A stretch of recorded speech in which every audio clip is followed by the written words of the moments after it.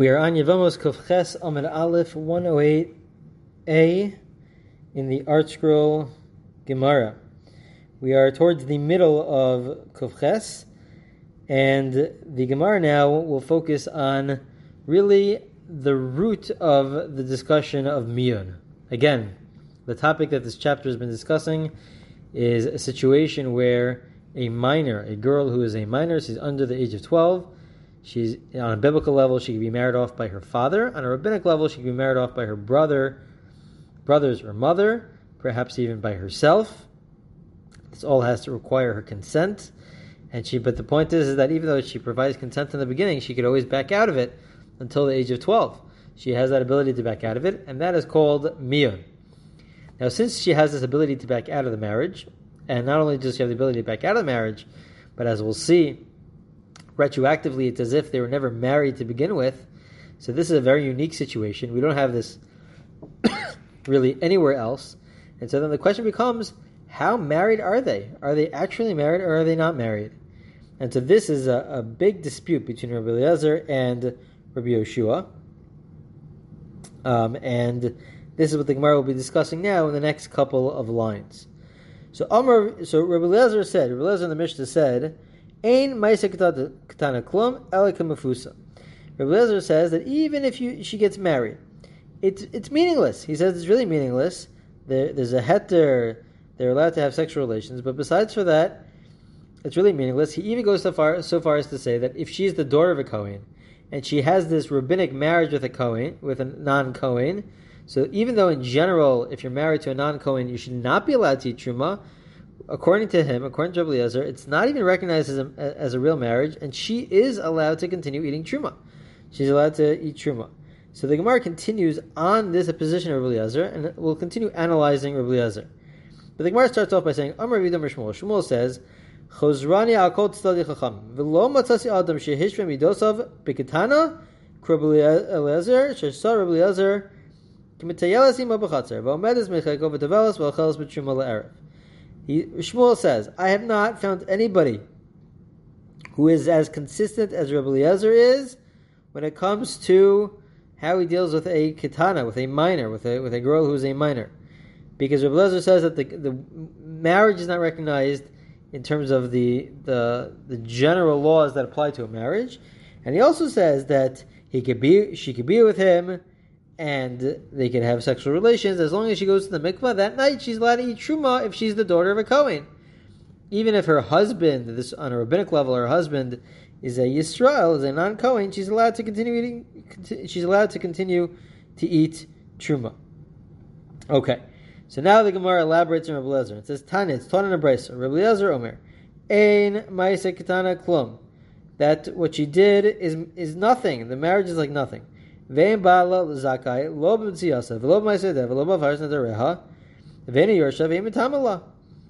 husband has no rights, the general rights that the husband has in a marriage, such as the fact that he gets to have whatever she finds or whatever she makes, or the fact that he's allowed to annul her vows.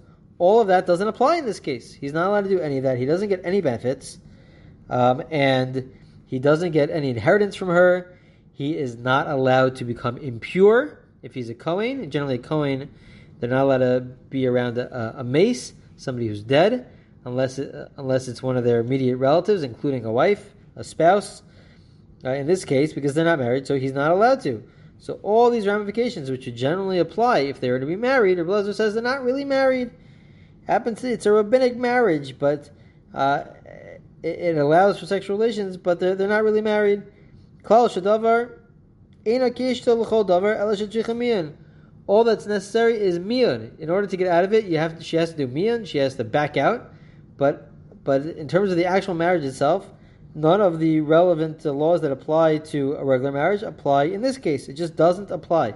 According to Rabbi Eliezer, it's not a real marriage. He doesn't get any real benefits, the side benefits of a marriage from this. That's the position of Rabbi Eliezer. Rabbi Yeshua argues, Rabbi Yeshua Omer, no. Baila zaka b'mitziaso, b'maisei b'fars nadara, v'yorshim tamala, klosha davari, kisha l'chol davar, el shiyot zeh.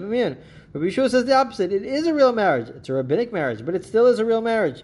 and therefore the husband does get whatever she makes or finds, and he has the ability to annul her vows, and he inherits from her, and if he's a Kohen, he's allowed to become impure if she passes away because she's a spouse. So it's a wife. It's a complete marriage. It's just that the reason why this is a bit different is that she could back out of the marriage and back out of it retroactively through Mian. But that's the only difference. So this is a drastic difference between Rabbi Eliezer and Rabbi Yeshua. Rabbi Eliezer says it's not a marriage. Rabbi Yeshua says it is a marriage. So Amar Rabbi says, Nir and Divrei Rabbi Eliezer, and Divrei Rabbi Yeshua. I like Rabbi Eliezer more than Rabbi Yeshua. Rabbi Eliezer Hishva Midosa B'Ktana, Rabbi Yeshua Chalak. Because Rabbi Eliezer is consistent with his position. Rabbi Yeshua has holes. There's inconsistencies within Rabbi Yeshua's position. My Chalak. What's the inconsistency? The inconsistency is Ishto Hiti by get. If it's actually his wife, Rabbi Yeshua says that they're actually married, so then how would Mian help? You should need a divorce document. You should need a regular get, a regular divorce document. So from the fact that we don't, so that seems to be a problem for Rabbi Yeshua. So the Gemara says, wait a minute. Rabbi Eliezer nami ilav ishtuhi Mian nami lo tibai el b'chdi tibak. Rabbi Eliezer also is not consistent. Because according to Rabbi Eliezer that they're not married at all, so why do you need Mian? Just don't do anything, and she'll leave automatically. Why do you need Mian at all? And so Rabbi Eliezer also has a problem, because according to him there's no marriage whatsoever, so then you shouldn't even need Mian. And so the Gemara leaves it at that. So we have this big difference between Rabbi Eliezer on the one hand and Rabbi Yeshua. Just one or 2 points. The Gemara, the Talmud, in a different tractate in Ksubis, elaborates a little bit on this and says that it discusses a different scenario, a different ramification, which is not addressed in our Gemara, which is, does she collect her Ksuba money? Does she collect the money that she is owed and deserves if they get divorced or if the husband passes away? And so the Gemara says that everybody agrees that according to Rabbi Eliezer, she wouldn't get it. For sure she would not get it because Rabbi Eliezer does not recognize this as a marriage. However, according to Rabbi Yeshua, it seems to be that this is a dispute between Rav and Shmuel. This is a dispute between Rav and Shmuel, whether or not she receives her ksuba money. Either you could say that the only benefits are to the husband. The husband has certain benefits because we want to incentivize the husband to get married, but any benefit that's for her, so then she won't get, like the ksuba money. The ksuba money is for her benefit. She won't get. And others say that no, that it's a regular marriage, a rabbinic marriage, but whatever goes along with marriage goes along in this case as well, and so therefore she really does deserve her ksuba. That is one point that is addressed from this Gemara. A second point that is addressed within this Gemara is that it says that according to Rabbi Yeshua, the husband has the right to annul her vows. Because it's a regular marriage, he has the right to annul her vows. It happens to be, some of the commentators, they point out, it's going to be a weird situation, because she's going to make a vow, he will then annul her vow, so she'll think that the vow was actually not accepted. If she then goes ahead and does mian a short time later, and she uproots the marriage retroactively, so then retroactively the husband should not have, the husband's annulment of the vow is not valid, because retroactively they were never married, and then her vow is in place. So it sort of makes it very difficult. She should still keep her vow, because who knows what's going to happen later on, and then she's uprooting her marriage, and then the vow is in place. So that's a little strange. Perhaps you could give an explanation that perhaps there's a lot to discuss on this topic, but perhaps you could give an explanation that when we say that retroactively it's as if it never happened, it doesn't mean completely it's as if it never happened. The point is that it's what Rav Chaim Soloveitchik refers to as mikanu lahaba l'mafreya, that moving forward, any halachic significance will be impacted by the past, and we'll assume that they're not married, but that's only with regards to issues moving forward. Anything that happened in the past, so then that will continue its halacha. And so therefore, since in the past the husband annulled her vows, so then that will maintain, that will stay the same, that won't change. It's only with regards to future events will we assume that it's like they were never married to begin with. Okay, that's all with regards to that Gemara. The Gemara now analyzes the last line of the Gemara. The last line of the Gemara said, Rabbi Eliezer ben Yaakov Omer, Kol hakava shimon ish kilu ishto, anything that is coming, that is preventing the marriage from the man, it's like they're married. If it's from the woman, so it's like they are not married. So what does this mean? Heichidami. We'll have two different explanations in the Gemara. Hakava shu min ha'ish v'hakava she'ena min ha'ish. What's the case? Hechidami. Amar v'yudam Shmuel tavuah linasev amar machos ploni bali zui akava shu min haish machos min adam shein min hagen li zui akava shein min haish. If somebody is proposing to her, she already got married. She had this rabbinic engagement, marriage, and somebody else is proposing to her. So how does she respond? If she responds by saying, "I'm already married," so then she stays married. That's machos bali. It's because of her husband, so then she stays married. However, if she says, "You're not fit for me," implication being, "But otherwise I would marry you," so that seems to be the equivalent of miyun. That's the equivalent of saying, "I'm not really interested in my first husband. I really want to marry somebody else. You're not the right one. You're not a good fit, but somebody else could be a good fit." And so therefore, through her language, we could interpret it and say, you know what, she's not really interested in being in the first marriage. She's not saying I'm already married. She's saying, you're just not right for me, but if the right one does come, so then I'll get married to them. So that clearly implies that she's not interested in the current marriage, and so it's as if she's doing miyun. That is one explanation. Abai bar Avin, Reb Chanina bar Avin da Amri Tarvayu. Abai bar the son of Avin and Reb Chanina the son of Avin, they both say the following: Nasan la get zuya kava shumanish v'hu asar b'kova sev yasar b'kova v'pasam menakuna. Min abo zuya kava she'inamanish v'hu motzah b'kova sev v'hu motzah b'kova v'lo pasam menakuna. Essentially, the way you understand Rebbe Eliezer ben Yaakov is totally differently. It's not about her backing out without any verbal statement, which is what the first answer was about.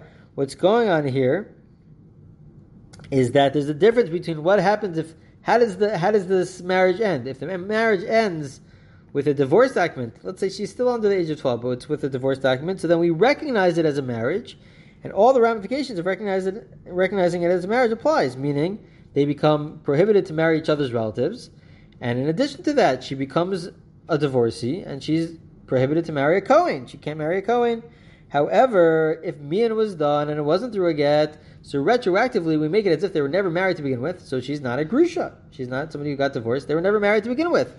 And beyond that, they don't become forbidden to each other's relatives, because they were never married. So that's what miyun accomplishes. The Gemara then asks, what are you talking about? V'lo paslam menakuna, nasan laget, hu asur b'krovasav, yasur b'krova v'paslam menakuna, pirushikum mefarish.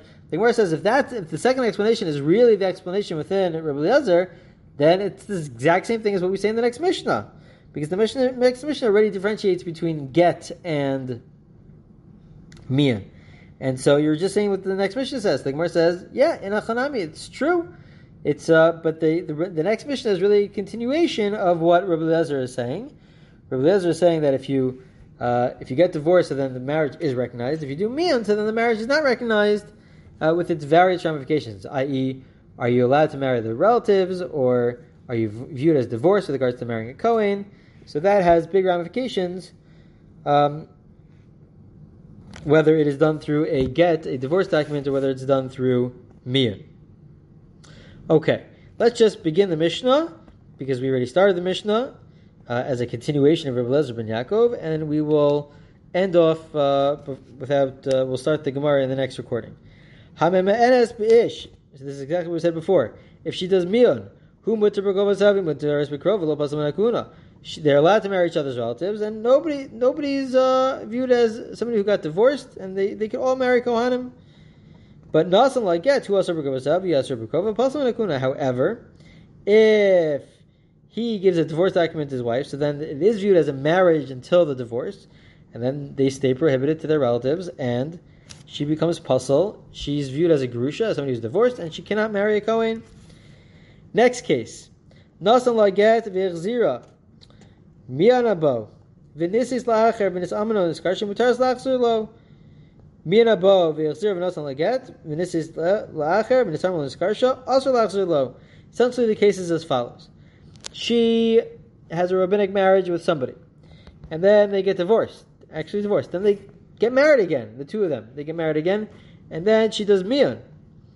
So since she did miyun last, that relationship, it's all with the same guy, that relationship is defined as the miyun relationship. Even though she got divorced the first time around, it's defined as the miyun relationship. It's retroactively as though as though they were never married. And since retroactively it's as though they were never married, if she then marries somebody else, and then that husband dies or they get divorced, so she's allowed to return to the original husband because it's not like it's not machzor grushaso. It's not a situation of machzor grushaso where you're marrying the person who you divorced and then that person married somebody else and then now wants to come back to you. No, you're allowed to get married. Because we view it based on the last step. The last step was that you did miyun with this guy, even though you already got divorced. But we define this relationship as a miyun relationship where retroactively they are not related, and it's not a good marriage. So the Gemara then says, the Mishnah says, however, if the last step she first did miyun and then married him again, and then gave a divorce document, so then if she marries somebody else, she can't go back to him, because then we do recognize it as the relationship being one of a divorce, that they were married and then they got divorced. That would be true. Zeh HaKlal, turning the page to Kuf Chesam Beis 108b. This is the rule: Get Miyan Asur Lachzor Lo, Miyan Acher Get Mutaris Lachzor Lo. If the get came second, this is a case where it's for all the same husband, that first they got married and gave a get or miyan, and then after that they got married again and gave get or miyan. So as whatever is last is what we follow. So if the get happened last in their second marriage, so then it's forbidden for them to get back for the wife to get back with the husband because she married somebody else in the meantime. But if it's miyan was last, so then they could get back and get married. Okay, that's all a case of where she marries the same person. However, so now the last case in the Mishnah, Ha'me'enes bish, v'nisis la'acher. V'girsha la'acher, u'miyana bo la'acher, v'girsha zaklal, kol she'yotza himena beget, asur la'achzor lo, b'miyan mutaris la'achzor lo. What happens if she marries many people, and with some of them she does miyan, and the other ones she gives a get to, a divorce document? So we say the ones that she did miyan to, it's like they were never married. The ones that she that she received a divorce document from, so then it's like they were married, and that's ultimately the deciding factor. Was it done through miyan, or was it done through a regular get, a regular divorce document? If it was a regular divorce document, it's like they were married and then got divorced. When it comes to miyan, it's like they were never married to begin with, and so therefore that would have different ramifications. But it only impacts. It depends on the one husband. What exactly was that relationship? Was that did it end because of a get, a divorce document, or did that end because of miyan? Okay, we'll see more about this in the Gemara in the next recording.